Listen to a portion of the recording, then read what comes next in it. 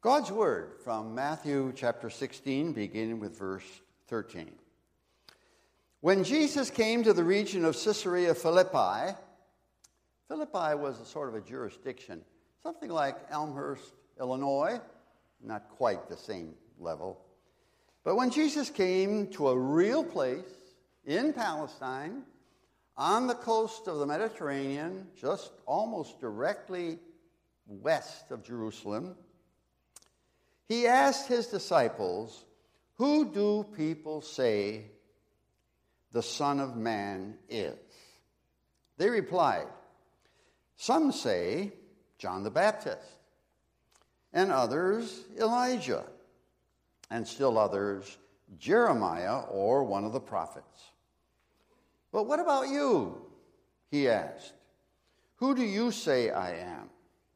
Simon Peter answered, "You are the Christ, the Son of the living God."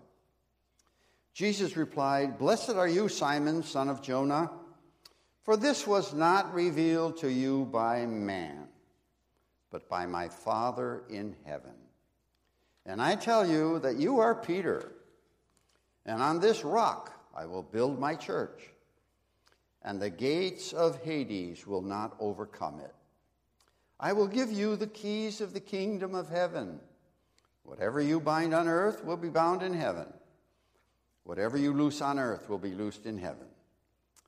Then he warned the disciples not to tell anyone that he was the Christ.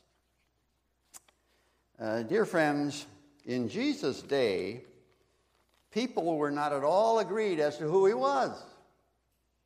They must have argued about it, like we argue about politics. In their homes, in the marketplace, on the job. Who is this man from Galilee? People were divided. As a matter of fact, John says that specifically. John 10, verse 19, where it says, "There was a division among them concerning him." People could not agree as to who Jesus was. And you know, that difference of opinion has carried on right to the present day. People today are not at all agreed as to who Jesus was and is. Now, it wouldn't be so bad if the world had one opinion of Jesus and the church had another opinion. We would expect that. Unbelievers would not have the same conception, idea of the Lord Jesus as believers would. But the tragedy is that in the church, that is, among churches, among pastors, among theologians, there's no agreement as to who Jesus was. This was brought to me in a very startling way when I was a student, if I remember back that far, at the University of Chicago. One of the Christian student organizations, I don't know whether it was InterVarsity, Christian Fellowship, or Campus Crusade for Christ. I've gotten more and more appreciation for these organizations on secular campuses because many of our students at Westminster Seminary came to know the Lord through campus ministries, student ministries, many from unusual backgrounds, Jewish, Catholic, many others. Well, one of these organizations, I'm drifting a little bit here, one of these organizations, these Christian organizations, invited two prominent theologians to the campus to ask them to debate what the essential issues of the Christian faith were. And they invited Francis Schaeffer of L'Abri, who happened to be a student at Westminster about 80 years ago, I guess, and Bishop Pike, who was presiding bishop of the Archdiocese of San Francisco Episcopal Church in America, Protestant Episcopal Church of America. And they debated what the essential issues of the Christian religion were. It went on for a couple hours, but it came down to this: a difference of opinion regarding Jesus. For Bishop Pike, Jesus was the founder of a religion called Christianity. He was the first Christian. Like Mohammed was the first Muslim, and Gautama was the first Buddhist, and Joseph Smith was the first Mormon. In his judgment, Jesus began the religion called Christianity, and he taught some marvelous teachings, and those who call themselves Christians follow his teachings. But he's gone, buried in some forgotten tomb in Palestine, like Mohammed is, and Gautama is, and Joseph Smith is. But Francis Schaeffer had a different opinion. He testified to his belief in Jesus as a divine Son of God, the Savior of the world, the Redeemer of those who trust in him. And it was a marvelous display on that secular university campus. I wonder if that would be possible today, to have prominent theologians speak about the matters of the Christian faith on our secular campuses. Well, that question is really fundamental to the Christian faith. Who is Jesus? And it's the dividing line, isn't it? And if he is the founder of a major religion called Christianity, and he's gone and dead and buried, while his teachings live on, well, then Jesus asked the disciples, and we're asking ourselves, the wrong question. If Jesus was simply the founder of Christianity, we should be asking, what was his teachings? What kind of a lifestyle did he recommend? What kind of ethics did he promote? But since he is the eternal Son of the God, in whose hand are the issues of life, then who he is takes on supreme importance. As a matter of fact, one's response makes the difference between life and death, heaven and hell, happiness or misery forever. So who is Jesus? Why was this such an important question? Must have been because Jesus asked it, and he asked it of his disciples. Who is Jesus? That's our question tonight. Would you put it on the screen, please? To begin with, there were differing opinions. We're not surprised. The disciples' response to Jesus' question must have gotten them together in a little circle and say, how shall we answer this? Because they knew what people were saying about him. They knew that the Pharisees called him a deceiver, a fraud. They said he was demon-possessed, that he did his miracles by the power of devils.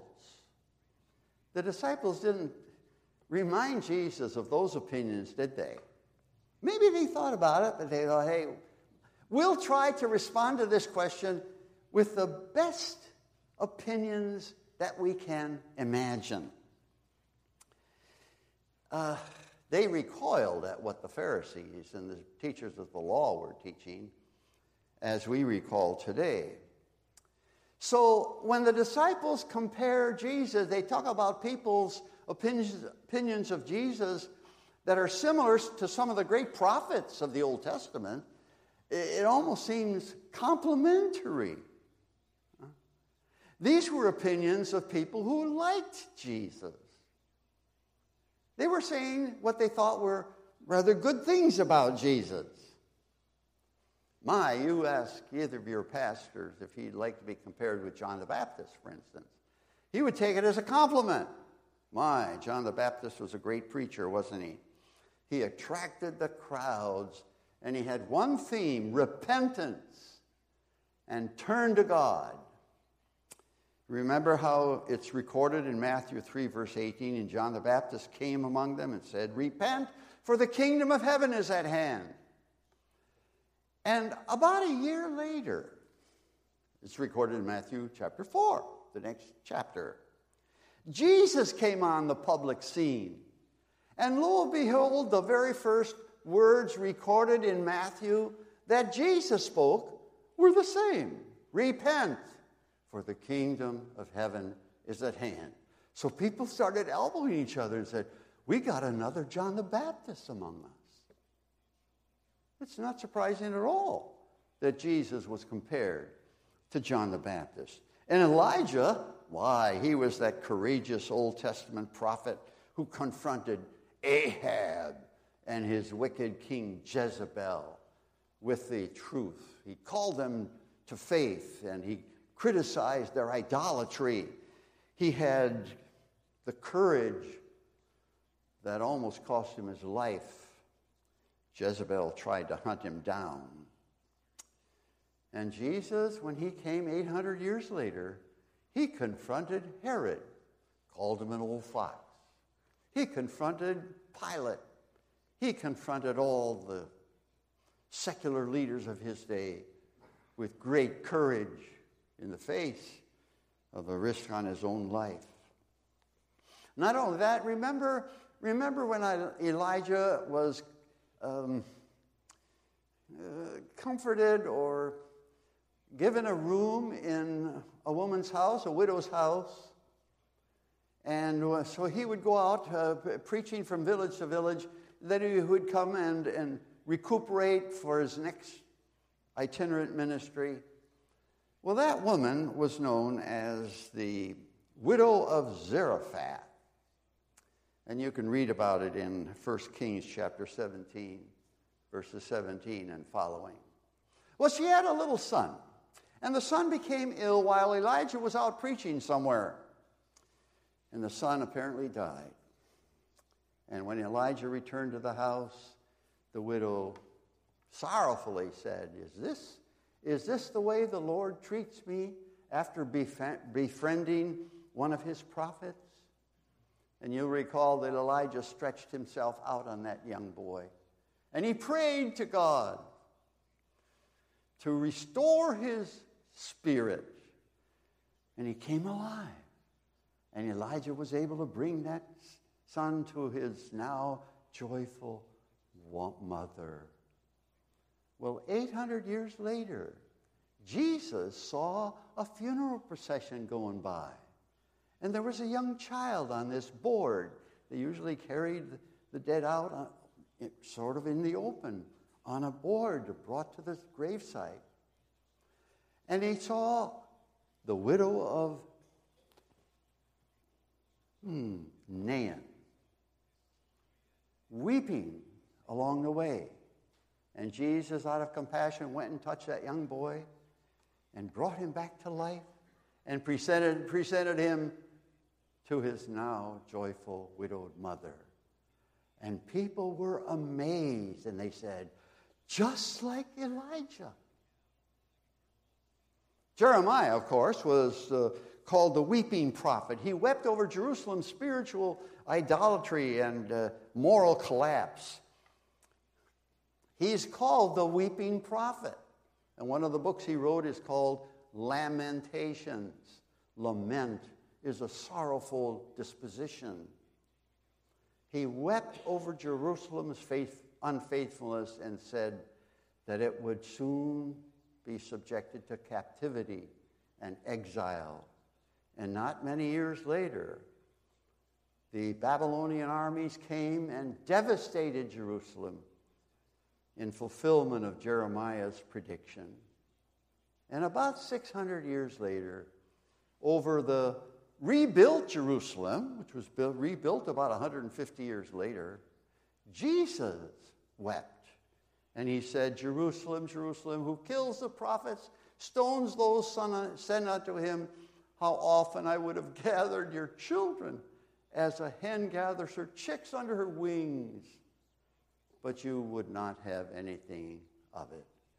Therefore your house is left unto you desolate. And about 40 years later, the Roman army came and devastated Jerusalem. No wonder people said, wow, this man has a very similar attitude that Jeremiah had. And of course, he was compared to some of the other prophets. Not mentioned here, but one of the prophets. And that's a compliment in itself, because after all, the prophets were spokespersons for God himself. So these were the opinions people had about Jesus. And these were opinions, as I say, that people who liked Jesus had. But comparing Jesus to the greatest of prophets reduces to the level of insult. For he is so much more than a prophet. Even Islam accepts Jesus as a prophet. Read the Quran. It even says Jesus was born of a virgin, that he performed miracles. It never says that about Muhammad.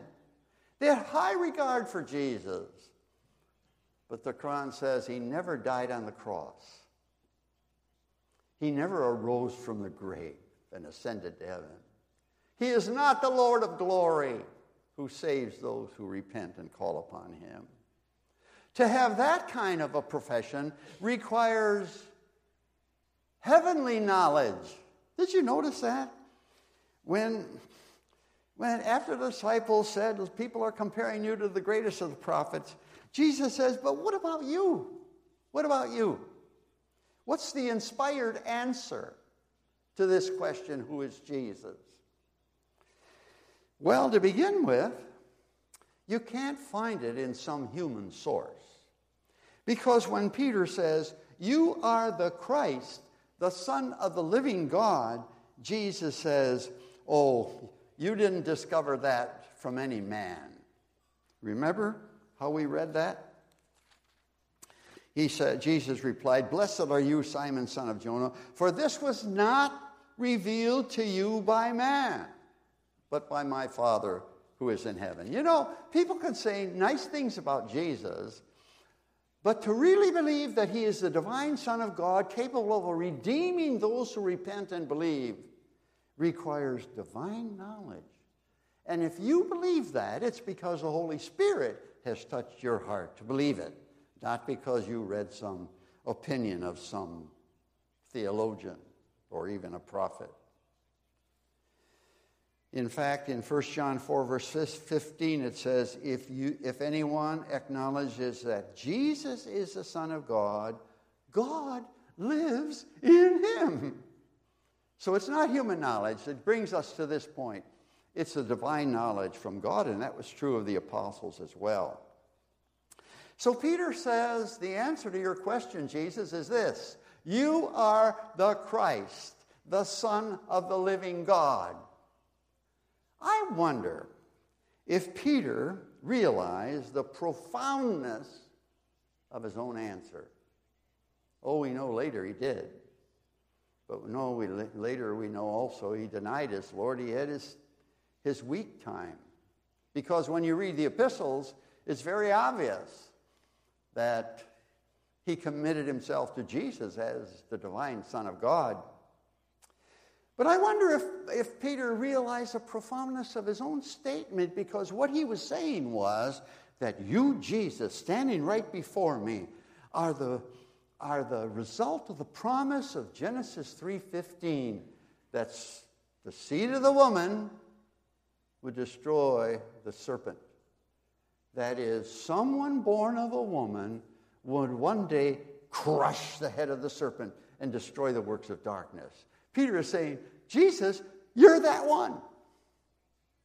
He's saying, Peter, you are the one promised to Abraham, to whom it was said that in your seed, someone descending from you will be a blessing to the nations.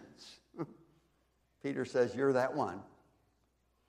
He says, Jesus, you are the greater son of the great King David.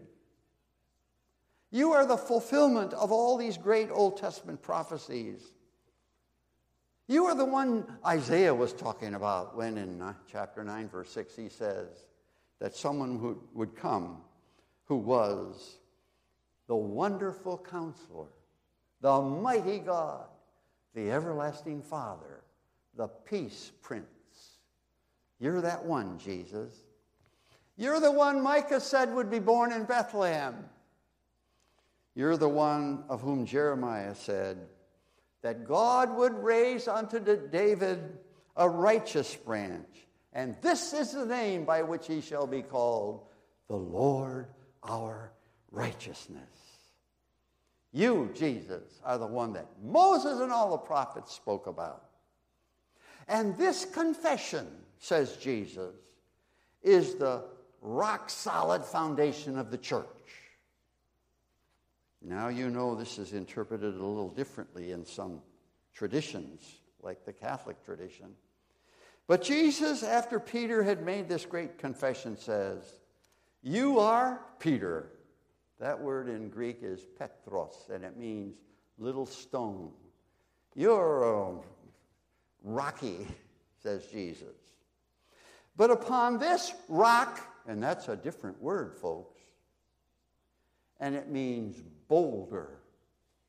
So Jesus says, you're a firm, young, rock-solid guy, Peter, but I have a different rock that I'm going to build my church. I'm going to build a boulder.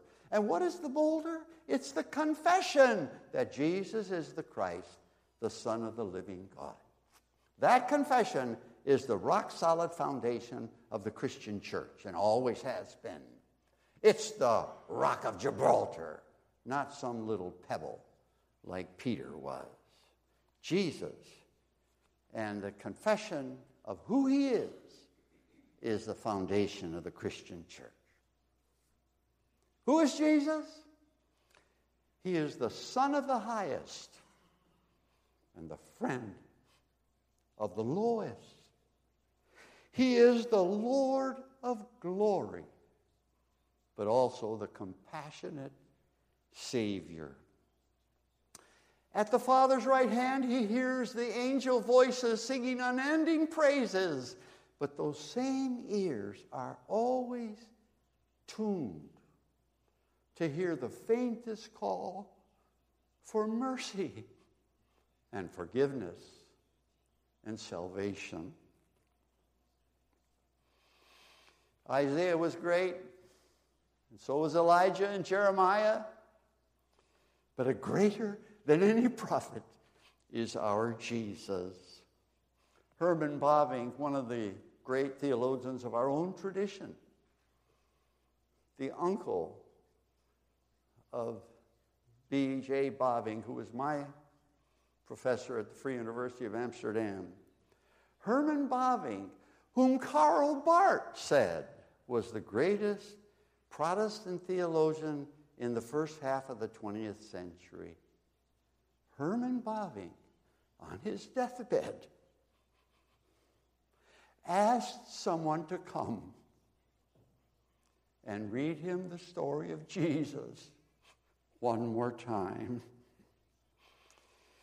God has highly exalted him and given him a name that is above every name.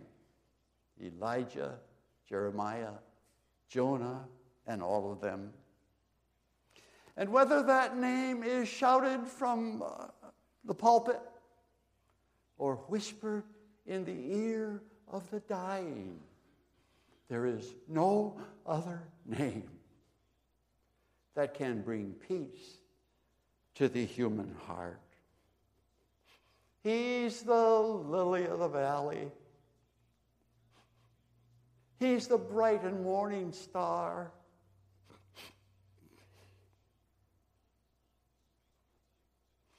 He's the fairest of 10,000 to my soul. And one day, pray that it may be soon. One day, the heavens above us are going to split open. And the sight of his glory will make the mountains shake. And then every knee will bow, regardless of opinion. And every tongue confess that Jesus Christ is Lord, to the glory of God the Father. It's our privilege to do it now and not wait for that day when we will have no choice.